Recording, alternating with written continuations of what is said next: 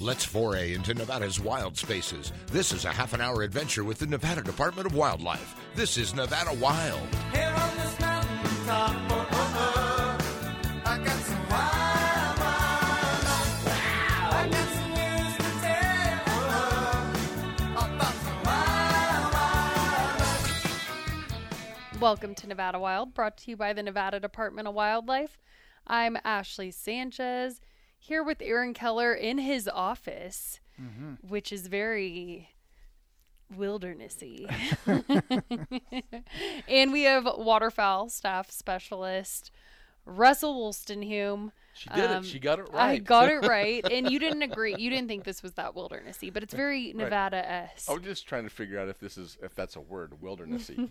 I add a EY to everything and make it a word. So Okay, all right. in my book, it is a word. That's all we need. Russell, great to have you.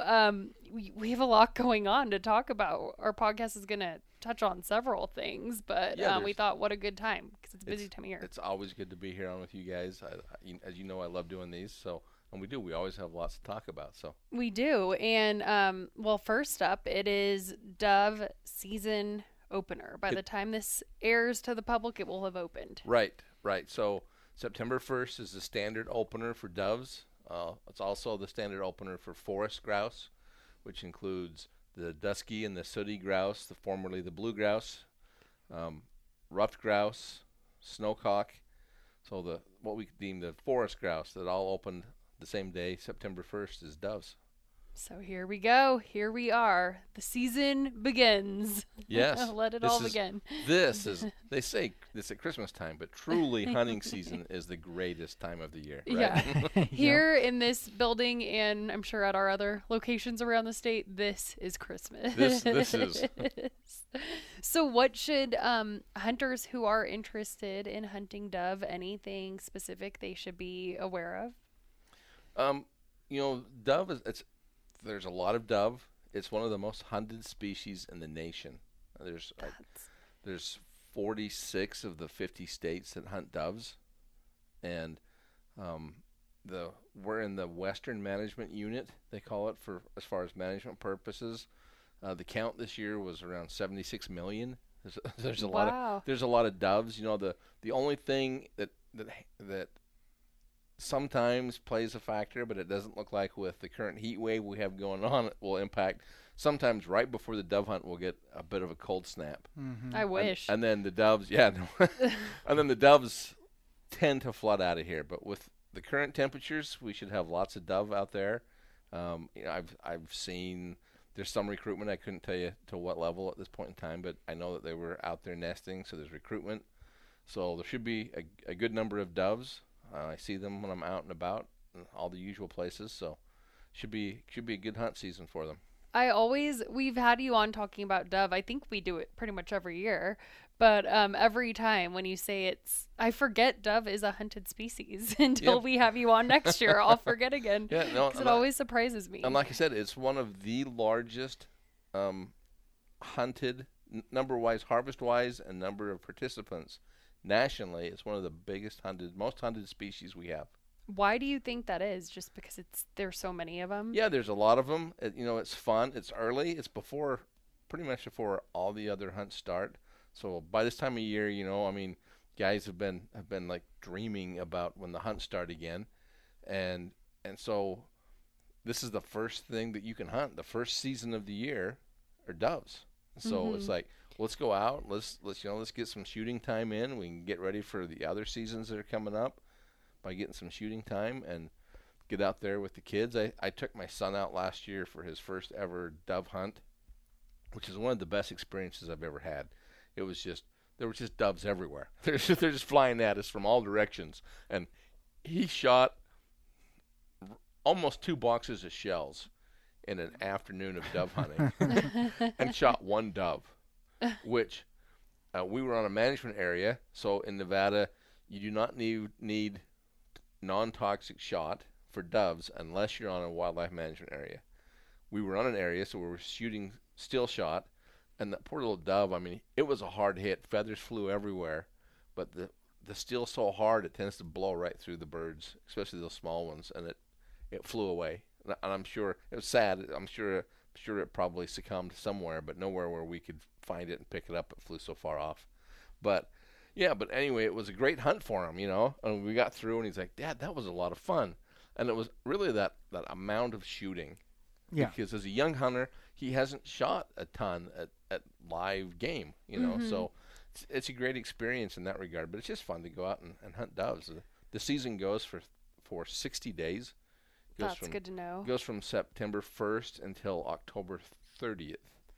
Okay, kind of that fall season. Nice Yeah. way to spend the fall. My favorite time of year. And personally. a lot of times there's doves. That night with my son was really late in the season. A lot of times people go out for the opener, and then kind of don't go again. But those doves, as long as it's still warm, those doves are around, and something to go out and pick up a hunt here and there. So yeah, a good starter hunt too. If you haven't gone hunting before. Well, Do you yes, think so? yes and no. It's good because they're easy to find, and they're easy to go out and hunt. But they're hard to hit. They're hard to shoot. Mm-hmm.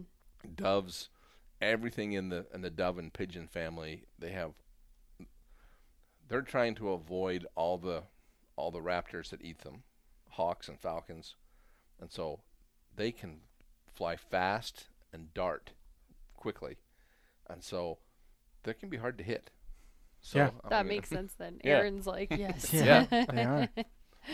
they dive and dart, and it's hard to you make a lot of gun movement to try to Yeah, and depending on where you're hunting them, they can be challenging going through, trees or. right. Yeah. What makes a good dove spot, would you say? Like if somebody's scouting. Yeah, so what I look for are places where there's a good seed source. Yeah. And water. So those are the two things that they need. Roost sites, they can fly quite a ways for roost sites, so that's not as important. Although if there's fence lines, power lines, places for them to rest in between their rounds of feeding. But I've some of the best dove hunting I ever was on in Nevada was the BLM had been out and mowed a fire strip out through the sagebrush, middle of a big sagebrush flat. But by clearing all that and beating down all the plants, they knocked a lot of seeds off, and the doves just flocked to it. And you just walk the fire line, and doves would pop up every few feet. Yeah. So Makes sense. So yeah, anywhere there's a good food source and water. Got it. Well, anything else? That was one thing on our agenda to talk about today. So anything else dove related you want to mention before we move on? Nothing specific. It's just it's just a great hunt. It's a lot of fun, and it's a great opportunity this time of year when there's not much else to hunt. Get out there and enjoy it. And you said you were out in the field and you were seeing quite a few dove, right? Yeah, this summer I've seen quite a few out, and then we do dove banding, and so we banded nearly 400 doves this year, and so in that banding process we're aging them, so we're seeing a fair number of juveniles in that group that we banded. So You do that every year, banding doves? yes, that's part of our management program. The banding numbers go into our modeling process to help us determine how many doves we have. So yeah, we do that every year as part of a national banding effort. And for those who don't know what banding is, you basically capture the doves, stick a little band on them. Right, a little metal leg band that goes on their leg. It's a federal band, and any birds that we band, the federal band is what goes on them. So, and then if hunters harvest those, it's the greatest citizen science project that's ever been undertaken in this country. If hunters shoot a banded bird, you can go on a webpage and you can enter your information, and it will tell you where that dove was banded, the location it was captured and banded, the age of the year that it was banded, and who banded it. So some cool information for the hunter, but also the researchers that banded them get the data back as well. All Exactly. that on a tiny little ring. Right, Mhm. right. Yeah, and that's huge for researchers and agencies like us who are trying Right. to learn more about our population. And I understand that hunters like them as well. Yeah. Yeah. I bet. So speaking of banding, these dove bands we just mentioned, that's one of many banding projects we do.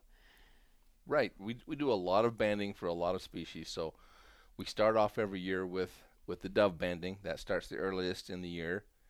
This year, for the first time ever in Nevada, I went out and we captured band-tailed pigeons, which are another native member of the dove and pigeon family. They're not, even though they're called pigeons, they're not like your park pigeons. They're a wild bird. They're the largest pigeon/dove species in North America. Oh, wow. They're a really big pigeon, and they're incredible looking. They're kind of slate gray, but on the back of their neck there's a big green, iridescent green nape and a white line that goes around. They're called band-tailed pigeons. On the base of their tail there's a big wide light gray band on the dark gray body color. So beautiful bird, a lot of fun, but for the first time ever. In fact, when I banded them this year, and I turned that information into the National Bird Banding Lab, and when I sent that data to them, they emailed me back and they said, we just want to verify that you actually banded band-tailed pigeons because it's never been reported in Nevada before. So I'm like, yeah, no, here's a picture. They were band-tailed pigeons. So we're hoping that in the future we can do a bigger, more intense study. So this year I was just kind of like, dipping my toe in the pool, so to speak, and seeing how difficult they would be to trap and testing some trap design. So. And so how many were you able to band? How many were you able to band? Well, the whopping number of 16. Oh, wow. But that was 4 days of banding effort. Huh. So short days, like a couple of hours each. So I had an individual who had a bunch of them that came into a backyard feeder. So it was right here in town. Yeah. And so I went in their backyard and set up my trap and baited them in, and he banded some and I banded some, and it was kind of a cool project. I'd never banded band-tailed pigeons. They're a pretty cool bird and huntable in most states that have them, but in Nevada we don't have a season for them. And then band-tailed, will they migrate? Yes, they're migratory like the other dove and pigeon species. We seem to have them kind of year-round here. Our winters aren't that severe, so they tend to be here year-round, but a lot of them will come over and breed on the Nevada side of the Sierra Nevadas and then go back over the Sierras to winter on the other side. In the valley. It looks like in the valley. So, but they tend to be, their habitat is pine trees. So they're largely on the Sierras themselves, and we get them in the pine nuts range. Right. We do get them in southern Nevada and the Mount Charleston area. We get them there, but they tend to pinyon pine and the pine trees of the Tahoe Basin and stuff is what they really prefer. They eat a lot of nuts and berries in the summertime. So interesting. Yeah, I was going to ask what inspired this, but it sounds like it just kind of happened because you knew someone who was having them in their backyard. And well, I've been looking for a while. I've been thinking about them. The state's been working on their state wildlife action plan, and band-tailed pigeons will be on that list. Oh, cool. In that plan for the first time. We're on the edge. There's two populations, a Pacific population and an interior state population, and we're on the edge of both of those. So we have the ones down by Mount Charleston are a different subpopulation than the ones over here in Reno. So it's kind of just something to get into and see if we can't get to a place where perhaps we can have a future hunt on them. But I need to get a grip on where their population's at in the state before we go there. And this will help 16 more banded than were before. That's so right. There we go. That's right. Yeah. Got to start somewhere. Well, that's pretty cool to hear about. And we have more to get into with our biologist on, I consider you all things birds, our expert on all things huntable birds, game birds. Game birds, yes. So we will be right back after this quick break. You're listening to Nevada Wild. To Saskatchewan, where the getting's good. If you're getting gone, I'm gonna put my boots and my hat back on, 'cause I'm long gone to Saskatchewan, long gone to Saskatchewan. If you enjoy listening to our podcast, leave us a review on iTunes and SoundCloud. For more information on hunting, fishing, boating, and all things wildlife, go to ndow.org. Now, back to the show. Welcome back to Nevada Wild. Today we're talking with waterfowl staff specialist Russell Wolstenhume. And before the break, we were talking about all the different banding projects we have going on across the state, including, we talked about band-tailed pigeons, but it doesn't stop there. Right. Traditionally, we've always done waterfowl banding. Waterfowl banding, yeah, and that's our biggest effort that we do. Last year we banded right around 1,700 birds statewide. So this year the trapping and banding is going on again. Most of our efforts take place out at Stillwater Refuge. We also have efforts going on at some of our wildlife management areas, including Mason Valley and Overton down south, Kirch down south. So trying to expand that operation and getting it, a larger deal in the state. But most of it's out at Stillwater. It's going on this year. I've got a crew out there that's been banding all summer, and we'll continue to band up until they have to stop 10 days before the earliest waterfowl season, and that's because they're baiting. We use baited traps, and we don't want to inadvertently put a hunter over bait, which would be against the law. So that's why we stop 10 days before, so there's time for all that bait to be consumed. Got it. And then we're not putting anyone in jeopardy there. So it's kind of a cool process. We put up swim-in. We call them cloverleaf traps. They're kind of shaped like a three-leaf clover is why. And we bait them with corn, and the ducks come in. Mostly mallards is what we're targeting. Again, we're banding those birds for our management models. So that data goes into the model to help us determine where we are. So that's the focus is mallards, because in our flyway, the Pacific Flyway, which Nevada's part of,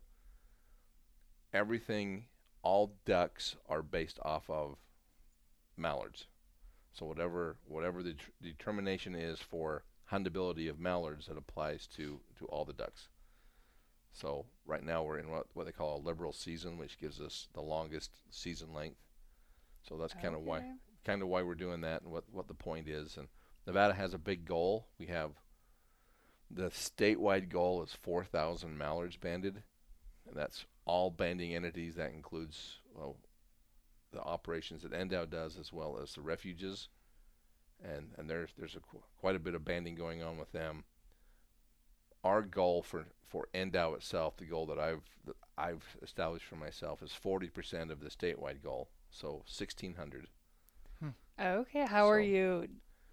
Are you feeling confident? I'm not sure where we're gonna get. The banders have had it's always a tricky thing. The traps are set up in about 12 to 18 inches of water, but because marsh management's going on, water levels rise and fall.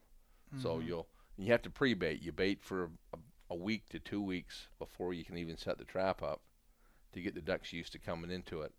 And in that time, and then when you get a trap set up, the water can be up another foot, or it can completely be gone, and you're sitting in a mud flat. So there's always a little bit of jockeying, trying to keep up with the water flows to get it going. But they've been doing a good job out there. We've got a good crew, and the last count I heard, they were right around 1,000 so far for the year. So hopefully we'll make the goal of 1,600. They've got 3 more weeks to go. So. Right, nice. And then they're targeting mallards, but everything that gets trapped, they band. Is that right? Yeah, ducks. Any duck in the trap gets banded. Uh-huh.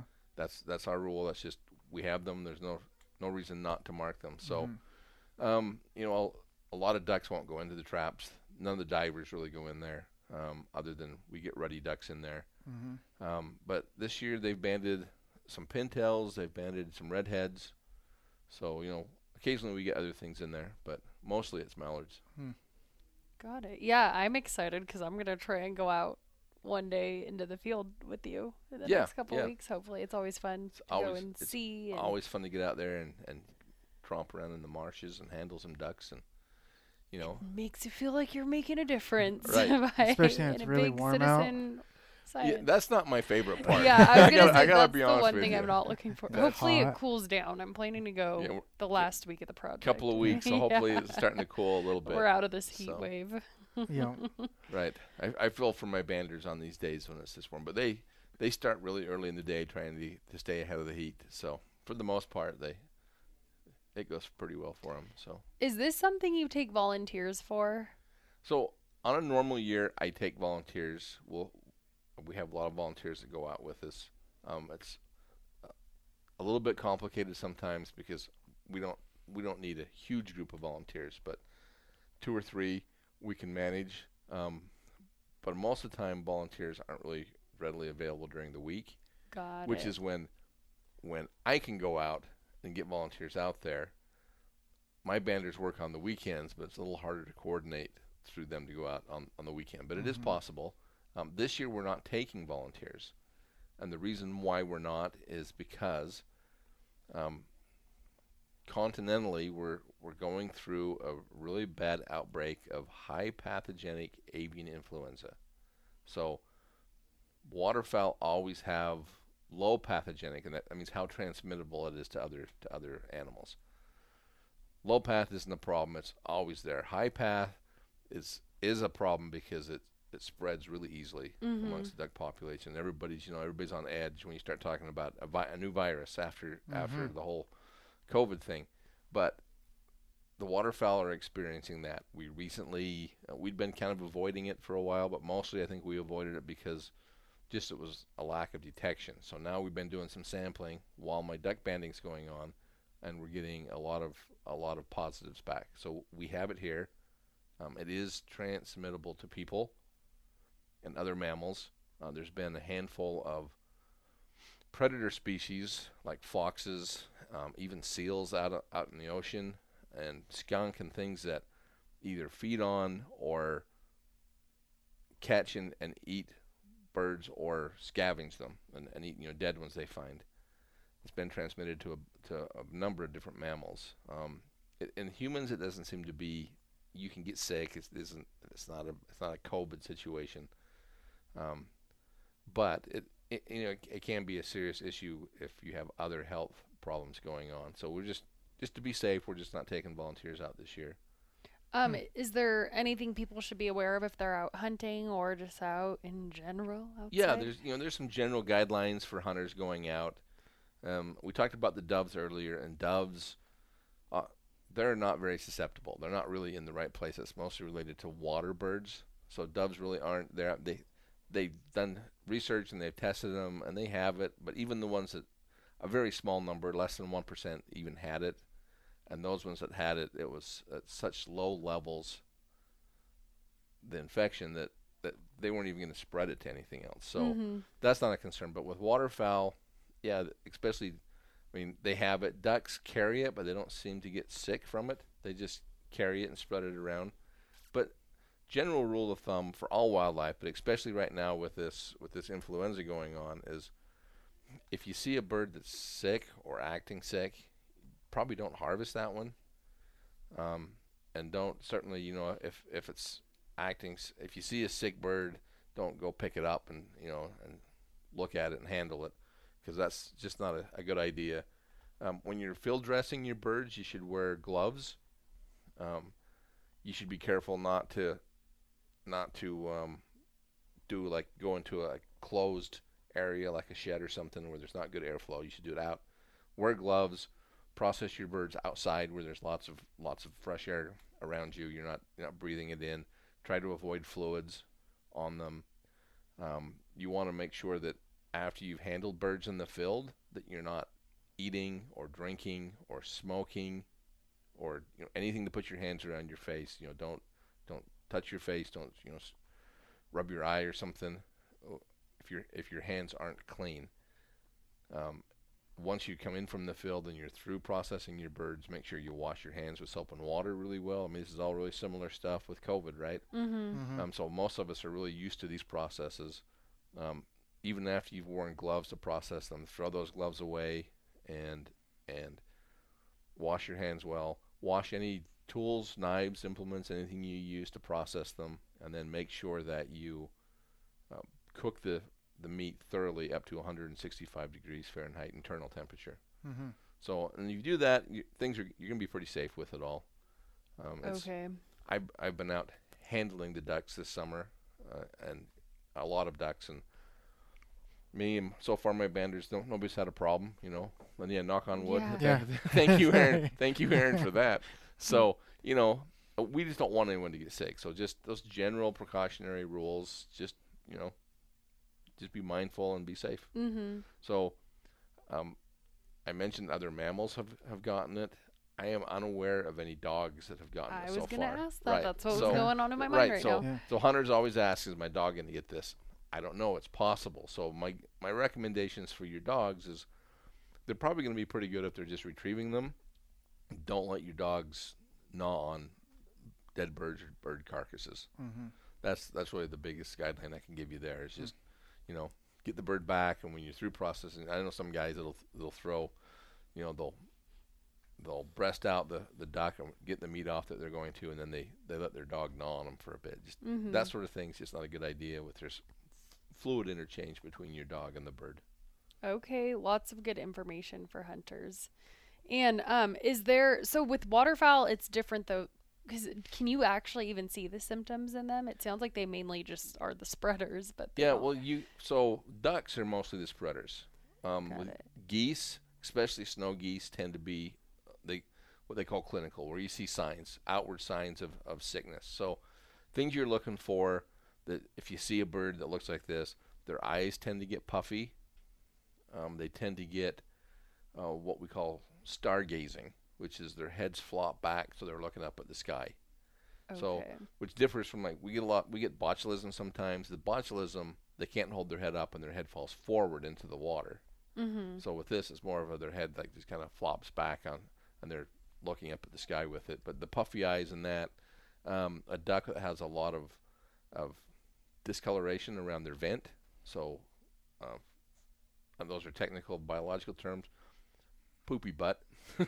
so you know. I know, I was like, what is this? But I Right. understand poopy butt. Yeah, so. poopy butt. If they got poopy butt, you know, then that's one of the clinical signs of it. But yeah, some of the other waterfowl species that we hunt, geese in particular, are a lot more susceptible. Okay, good to know. But overall, it sounds like people need to be cautious. But is this going to impact hunting in any way, or hunting season? I don't think or that it hunting? will. The only impacts that something else. Just backtrack a little bit on the guidelines. So if anyone goes out and hunts waterfowl, and they have domestic birds at home, Oh, that's a really good poultry, point. ducks, geese, chickens, you know, parrots in the house, whatever. You want to make sure there's a good separation there. So if you have boots that you're wearing out into the field, when you come back home, don't wear those around your other animals. And you can actually disinfect them. You can use, like, Pine Sol is a good disinfectant.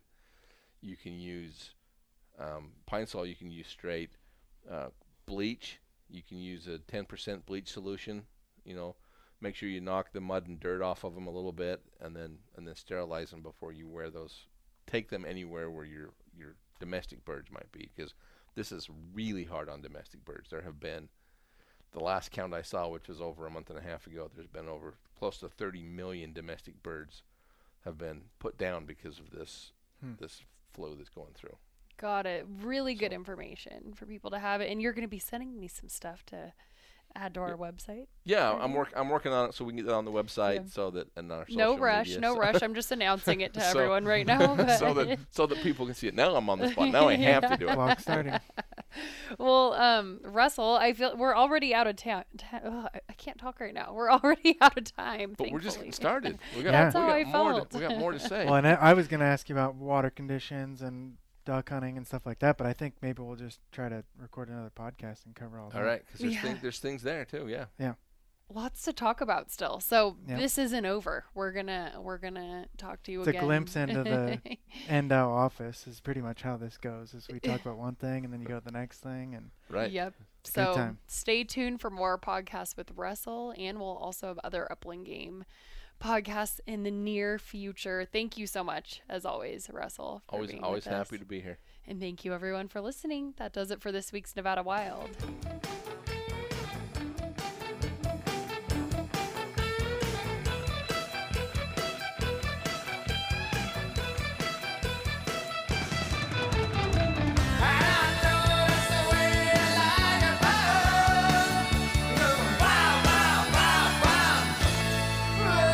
Join us again next week for our next adventure, Nevada Wild. It's a production of the Nevada Department of Wildlife.